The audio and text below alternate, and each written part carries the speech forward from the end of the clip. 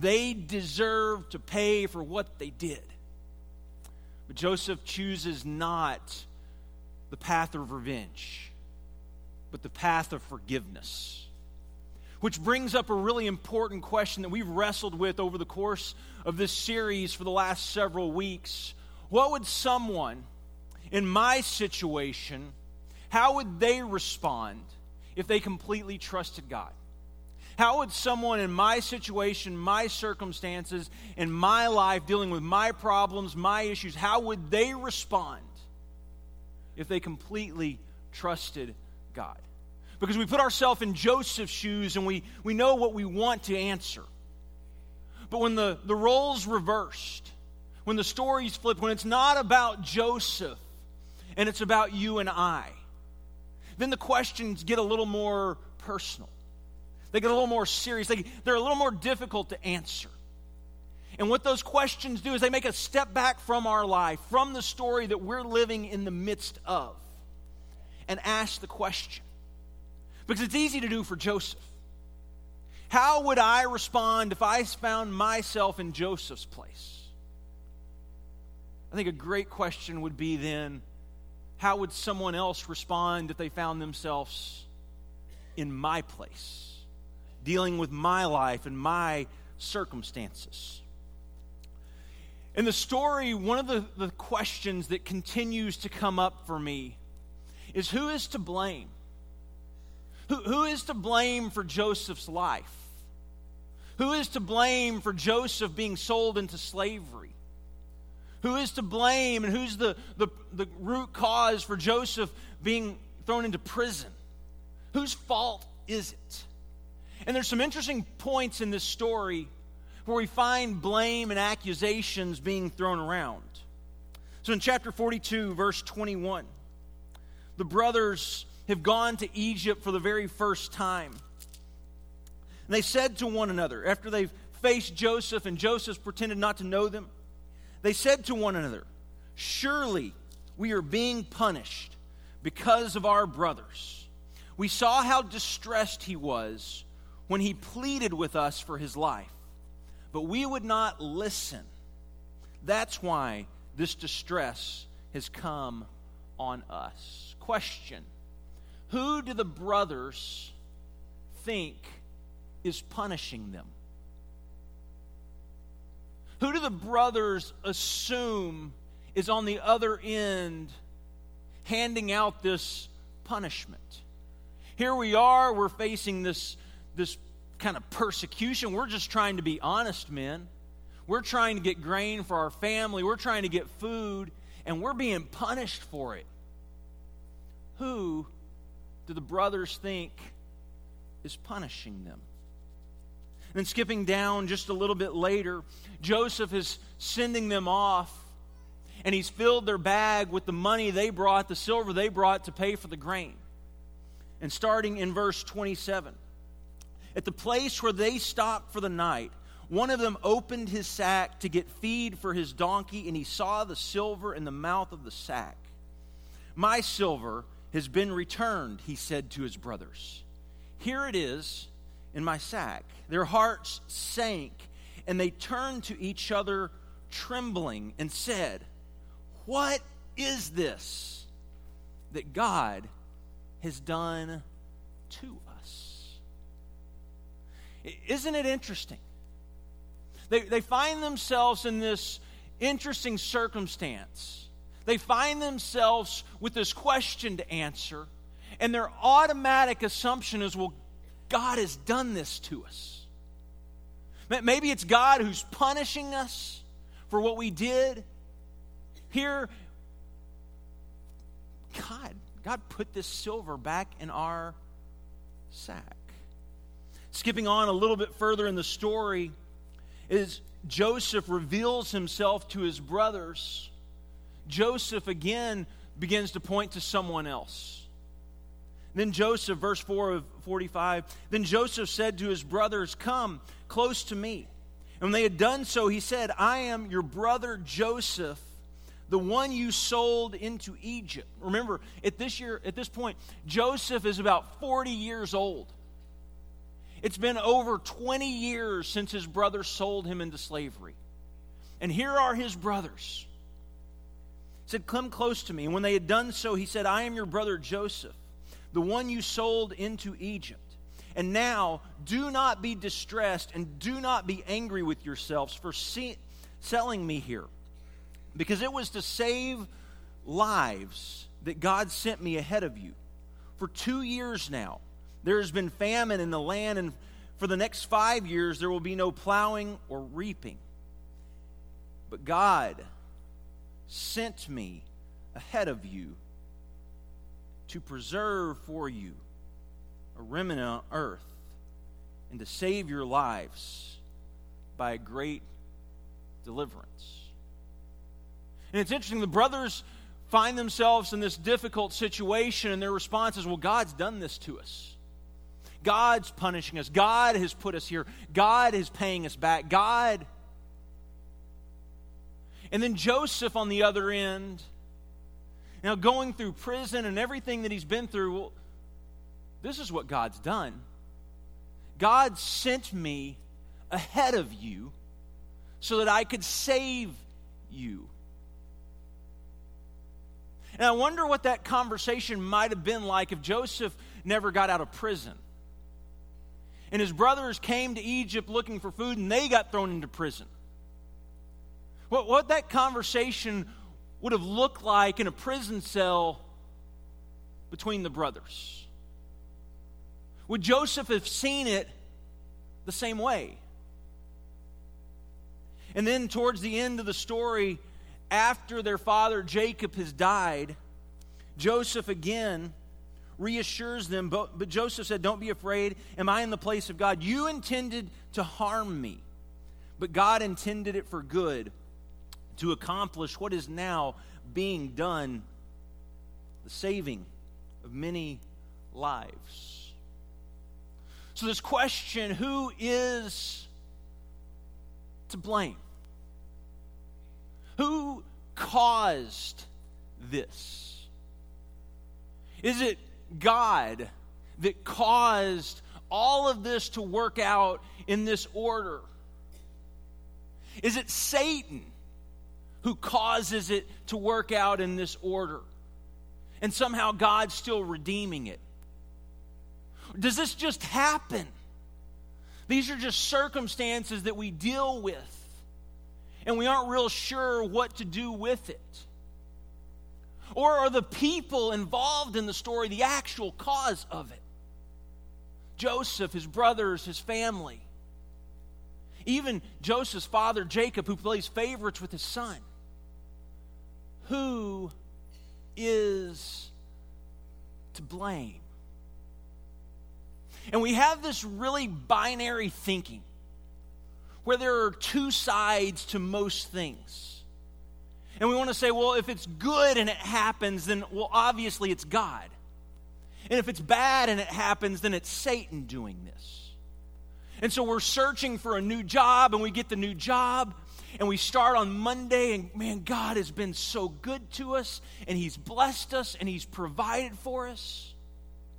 Or the person who's still looking for that job and still putting out applications, and man, Satan is really attacking me, and he's getting me down. Or that person who's in debt and financial struggle, and somehow they start to climb out of it, and man, God has blessed us, and He's been so good to us, and He's taken care of us. Or that person who's still in debt, man, Satan is just... And we have this very binary thinking where we start to think, well, if it's good and it happens, then God's in control and God's doing it. And if it's bad and it happens, then Satan is attacking us and doing it. Or God is punishing us. Because that's the situation the brothers find themselves in. Well, this bad is happening, and this is not the way it's supposed to go. This is not the way we see things. And so obviously God is punishing us. God has done this. Why? Why, God, have you done this to me? Joseph, sitting in the palace, in control, with ample amounts of food and grain, and his brothers bowing down before him. God's taking care of us. He intended this for good, even though you wanted it to be for evil. And I think the reason we like that thinking, good and bad, is because it makes it really easy for us to process difficult situations. It makes it really easy to look at something that happens to us or to our neighbor or to our family and process it and give a simple answer. But I think one of the things you start to learn in life is that system breaks down very quickly. And inevitably that system will fail. Because the answers that system provides are not rooted very well in God. That system does not work. So several weeks ago we talked about these three wills of God. The decretive will, God says something and it will be done. God says it's going to rain for 40 days and 40 nights, and it happens. It rains, and God sends rain, and there's the ark, and God saves them through the ark. Then there is the preceptive will of God, where God gives these commands to people, but it's up to the people whether or not they are going to respond and obey them. And there might be consequences that are immediate, there might not. But it's up to us to follow what God has said. And then finally, there's that permissive will. The things that God allows to happen through other people. That God says, this is how the world is supposed to be. This is how it is supposed to work. But as human beings, we do have free will. We have the ability to say yes or no and to do it or not. Now, there might be consequences. There might be punishment that comes from it. But in the end, it's our choice. And we live within this tension of a God who is sovereign and is provident and can do anything he wants, is all powerful, but at the same time gives his creation the ability to make choices and to choose to do right and to do wrong, to choose which direction they're going to head with their life. But inevitably, we find ourselves in these situations when we are hurt or someone close to us is hurt, and we experience someone doing wrong to us, and our inclination is to want to blame. Someone has to be at fault. There has to be a reason this happened. And we need cognitively, we need to think, to know that God's taking care of us and everything is okay as long as we trust him. But the question is, what happens when you're doing what you should? When you're making the right decisions? When you're refusing Potiphar's wife time after time after time? And then the accusation comes and you find yourself in prison.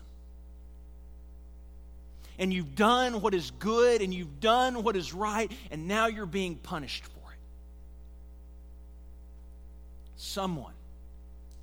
Someone needs the blame. Someone has to be at fault. And here's what I'll tell you. One of our biggest roadblocks to forgiveness is our need to blame. One of the biggest roadblocks in forgiving other people is our need to blame. To know that we're the ones who got it right. We're the ones who are doing what we're supposed to. And we're the victim. And we ask, well, did Satan cause this? Did Satan end up getting Joseph sold into slavery? Did Satan, was he there getting Joseph thrown into prison? And some big questions. Did Satan cause him to be sold into slavery? I would say no. Did Satan cause him to be thrown into prison? I would say no. But I do believe there in the midst of it was Satan with his accusation and his blame. There was Satan casting accusation, blaming people for what was done. If you remember back to the beginning and how the Bible begins, there's a story of God's good creation as God creates this garden and he puts man and woman in the midst of it, and everything is good. And God has this relationship with his creation. And Satan shows up, and his very first words are words of accusation, calling to account the integrity of the Creator. Did God really say that you couldn't eat from any tree in this garden? Did God really say this? That's not true. He calls into question the integrity of God and his care for his creation. God didn't say this, did he?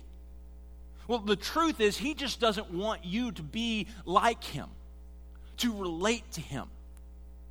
And what's fascinating is Satan's first words, these words of accusation against God. And when they eat the fruit, what comes out is now accusation against one another.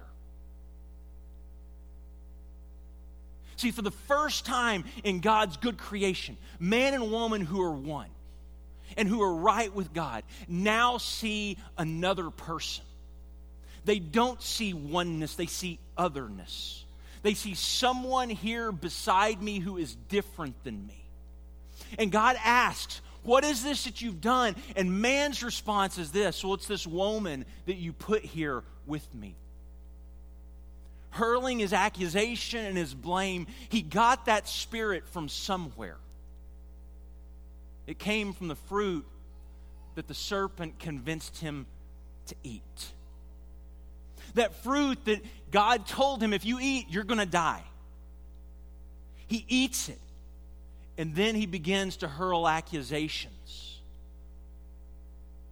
against what God has done, against this woman that God had given him. And the woman follows suit. Well, it's a serpent that you put here with me. He's the one that deceived me. He's the one that convinced me. And then their children, they follow suit as well. And Cain offers this sacrifice, and Abel offers this sacrifice. And it says God's pleased with Abel, and he's disappointed with Cain. And Cain gets angry and starts making accusations, and he kills his brother. And Cain goes on to start this civilization, this new city. And it seems like every civilization since has been built in the image of Cain. Whether you talk about Egypt, or you talk about Babylon, or Assyria, or even Rome. And it's that spirit that comes out of the sea in Revelation. The spirit of power, of dominance, of control. And it's that spirit that we see in Revelation that is conquered by the Lion of Judah. And there's this really powerful scene in the book of Revelation. As the beast has been conquered and thrown into the sea, when John writing, he says, look, the Lion of the tribe of Judah. And you turn. And it's not a lion sitting on the throne. It's a lamb. A lamb looking as if it were dead. But somehow, it's still alive and has conquered the beast. See, it's that spirit of accusation that spirit of blame that is the spirit of Satan, that unholy spirit, that spirit that says, cast your accusations, decide whose fault it is, point fingers, blame people. Blame people because someone needs to pay for what has been done. Blame people because there's always someone on the other side. And Paul talks about in chapter 2, verse 14. He says, "For he himself is our peace, who's made two groups out of one." These groups that were fractured in the very beginning, that were separated, that started to see each other as others. He's made two groups become one. And he's destroyed the barrier, the dividing wall of hostility, by setting aside in his flesh the law with his commands and regulations. His purpose was to create in himself one new humanity out of two, thus making peace, and in one body to reconcile both of them to God through the cross, by which he put to death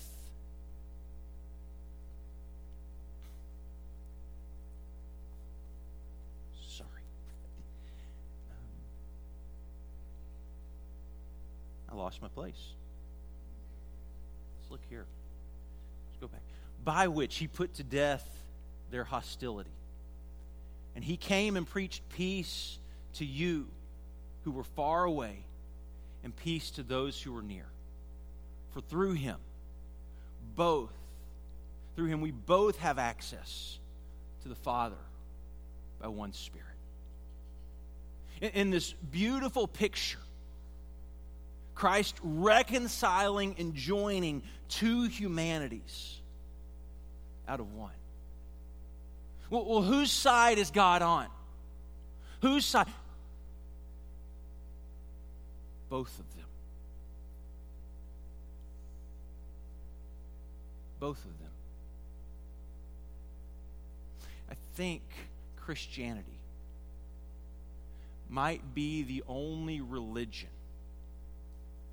whose greatest concern is not just simply in the restoration of the victim,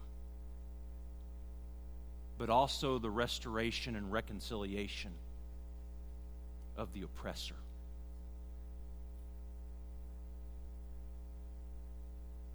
See, most religions come and say, we want to take care of the one who's oppressed. We want to take care of the one who is hurt. We want to take care of the victim.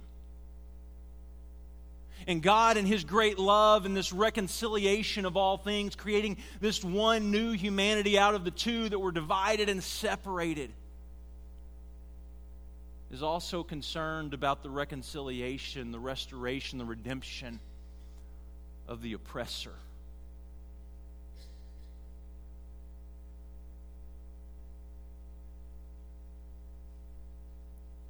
Breaking down that dividing wall of hostility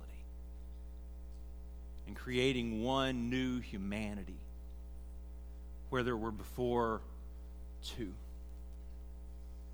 But there in the midst of that wall that divides stands Satan, casting blame, making accusations, pointing the finger, trying to determine who's at fault. It's this woman you put here with me. She gave it to me and I ate it. It's this serpent that you put in the garden. It's his fault. We like to cast blame. We like to make those accusations. But inevitably, the promise of the Creator in the garden was eat this fruit. Eat this fruit, and what will come out is death. You ask, Well, what's the problem in our world today, in our country? I would say the spirit of Satan is alive and well. Because we see people who are very quick to make accusation, very quick to cast blame. We see lots of people with the spirit of the accuser, who is the Satan. Hasatan, that's what his name means, the accuser. You see very few people with the Spirit, the Holy Spirit, the Spirit of Christ, the Spirit of the advocate, who is for people, for reconciliation, for redemption, who is bringing that Spirit into the world. I mean, look at Facebook. Look at any news TV show. Just look around our world and you see people pointing fingers, casting blame, making accusations. How many people do you see standing in the middle, trying to bring reconciliation, trying to bring peace? I believe it was Jesus who said, "Blessed are the peacemakers." How many people do you see standing in the middle as advocates? Because that full implication of the gospel, the death, burial, and resurrection of Jesus, has some really profound implications. And I think one of the greatest is this here in Ephesians. He talks about it in chapter 1. He talks about it again in chapter 2 and 3. But this reconciliation, this new humanity, this peace between people. But the greatest question in the midst of it is, what do you do when someone's hurt you? Because let's just be honest. When we're hurt, that's our initial reaction, is accusation and blame. Someone needs to be at fault. But I think we can learn a lot from the way Joseph handles and addresses the situation. In chapter 50, as he's talking to his brothers, and his brothers have come back and they've devised this plan because their dad is dead, and they said, when dad's gone, he's going to hold a grudge against us and he's going to take it out on us. And so they say, hey, we got a message from dad. It says, don't pay them back for what they did. Be nice to them. Be kind to them. Be compassionate to them. And his brothers then came and threw themselves down before him. We are slaves, they said. But Joseph said, don't be afraid. Am I in the place of God? You intended to harm me, but God intended it for good, to accomplish what is now being done, the saving of many lives. So then, don't be afraid. I will provide for you and your children. And he reassured them and spoke kindly to them. I think it's interesting, Joseph calls evil what it is. He says, you intended this for evil. It was evil. Without a doubt, it was evil. It was wrong. But there's also a difference between talking about someone and talking with someone. And what Joseph does is he has a conversation with the people who hurt him, not about the people who hurt him. And he refuses to cast blame. He refuses the accusations. Yes, you intended this thing as evil, but God had greater plans. Did God cause this to happen? No. But in the midst of my hurt, in the midst of my pain, in the midst of the difficulty, in the midst of the sorrow, God was there. God was there. He was providing for me. He was making a way. He was feeding me. He was clothing me. He was doing everything he could to provide for me. And on the other side, when everything was good, God was still there. So he calls evil, evil, and he refuses to repay that evil. He refuses to repay the evil. And he speaks to the offenders, not about them. Refusing to play the role of God, he forgives.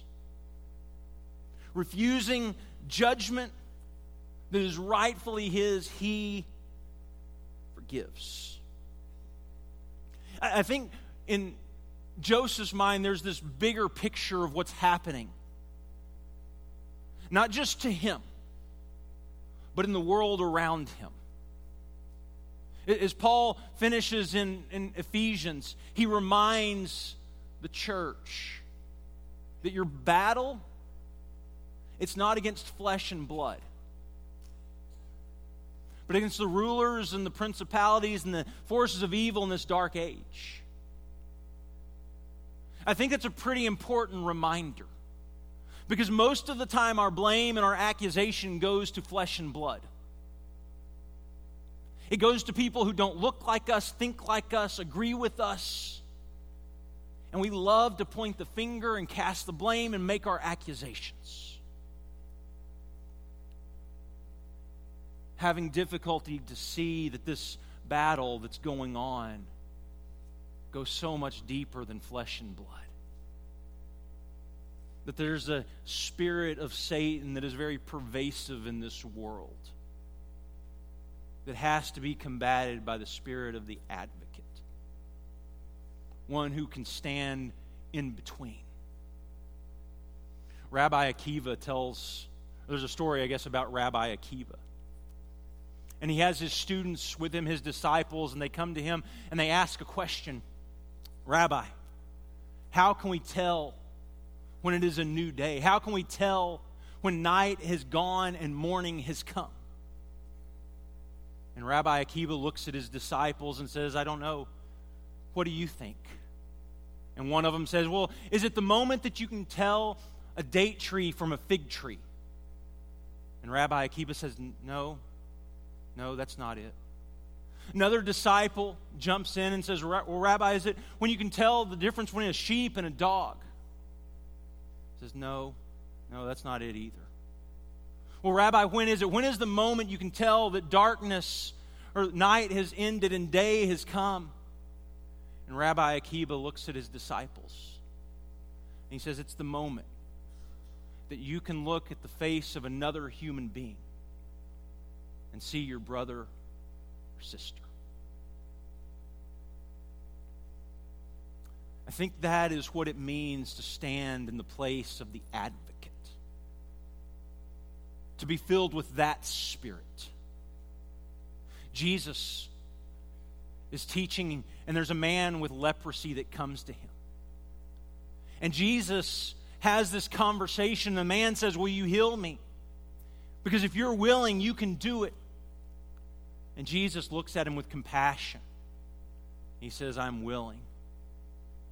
Be healed.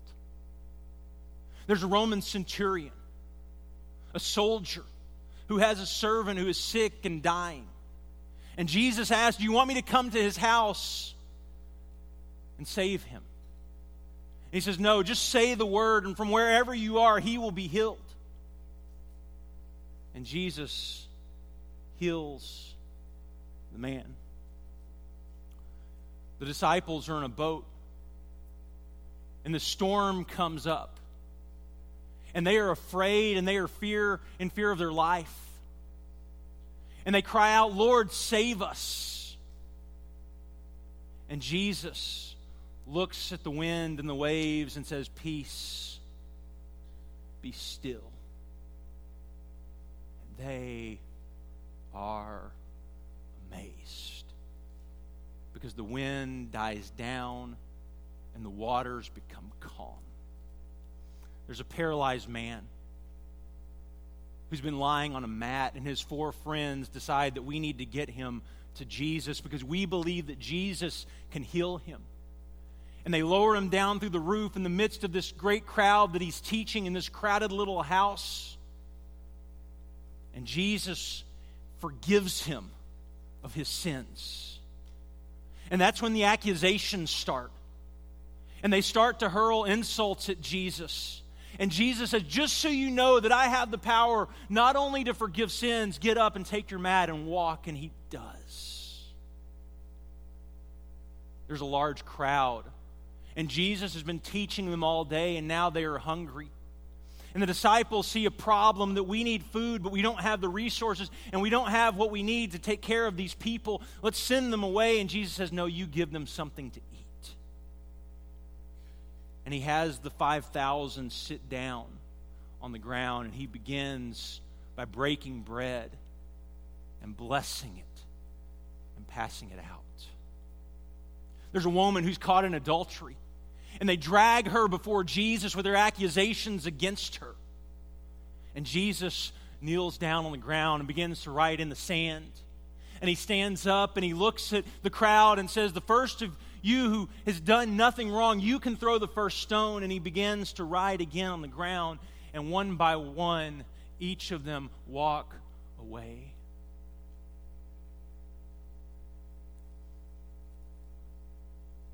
Each of them walk away, going their separate way. Peter is in a boat with the other disciples. They see a figure coming towards them. And as he gets closer, Peter realizes it's Jesus. And he says, Jesus, tell me to come walk to you on the water. And he steps out of the boat. And as soon as he sees the wind and the waves, he begins to sink. And Jesus reaches out his hand and he lifts him up out of the water. Jesus constantly kept the company of sinners and tax collectors. One in particular was a man named Zacchaeus, a chief tax collector, despised by the people. And Jesus in the crowd sees him up in a tree and says, Zacchaeus, come down. I'm going to stay at your house today. There's a woman at the well at midday drawing water. And Jesus sits down and talks with her. And it's a big deal, not just because she's a woman, but because she's a Samaritan woman.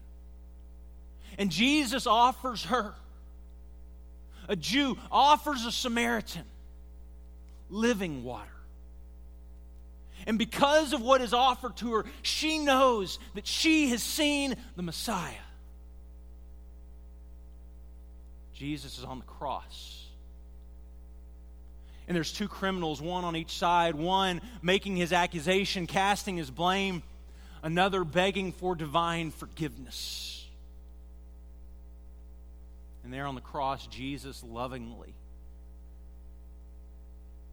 says, today, you will be with me in paradise. There's a blind man who's been blind from birth, and the question is, whose fault is this? Who sinned, this man or his parents, that he was born blind? And Jesus says, neither. This was done so you can see God's power be healed. And the man can see. I just ask this morning,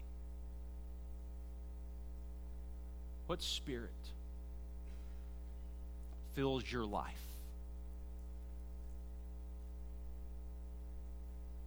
What spirit do people see coming out of you? Because when Jesus says that you're going to be this light, this city on a hill that's going to be seen by everyone, we're going to be seen by everyone if that's His Spirit that's pouring out of our lives. Is it the spirit of blame and accusation? Or is it the spirit of the advocate? The spirit who is for you. The spirit that you point to a death, a burial, and a resurrection and say, that was for me. Because God loved me, and joining these two humanities and making this new humanity in Himself. That's that water that we say we die in and are raised to new life in. That's what it represents. That you are clothed in His Spirit. That you're raised to a new life. That you've been forgiven and you are now a forgiven sinner amongst a community of people that now forgive. Who take on the image of Christ, who are being formed in His image, and who are filled with His Spirit. Because the old spirit, the spirit that was in you, has been put to death.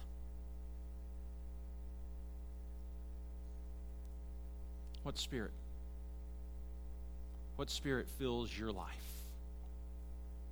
What do people see when they look at you? Is it indeed the dawn of a new day? Father, would you please once again help us put to death that spirit that leads to death. And Father, find life in your Spirit. The Spirit of the advocate, the helper, the counselor, the comforter. May your Spirit fill our church. And may the Spirit of your Son fill this world. Because, Father, we believe the Lamb that was slain has conquered all. And we have hope in Him. Thank you, Jesus. Thank you for the cross. Thank you for your resurrection. Thank you for life eternal. We believe in you. And Father, we find our life in you. And we pray this in Jesus' most precious name. We offer you that invitation this morning. Come to Christ. Have your sins washed away in the water. Begin life new right now in this very moment. Begin anew. If we could pray for you, we would love to do that as well. We're going to have ministry staff and shepherds around the auditorium in the back. Whatever we could do to help you in your journey. Come while we stand and we sing.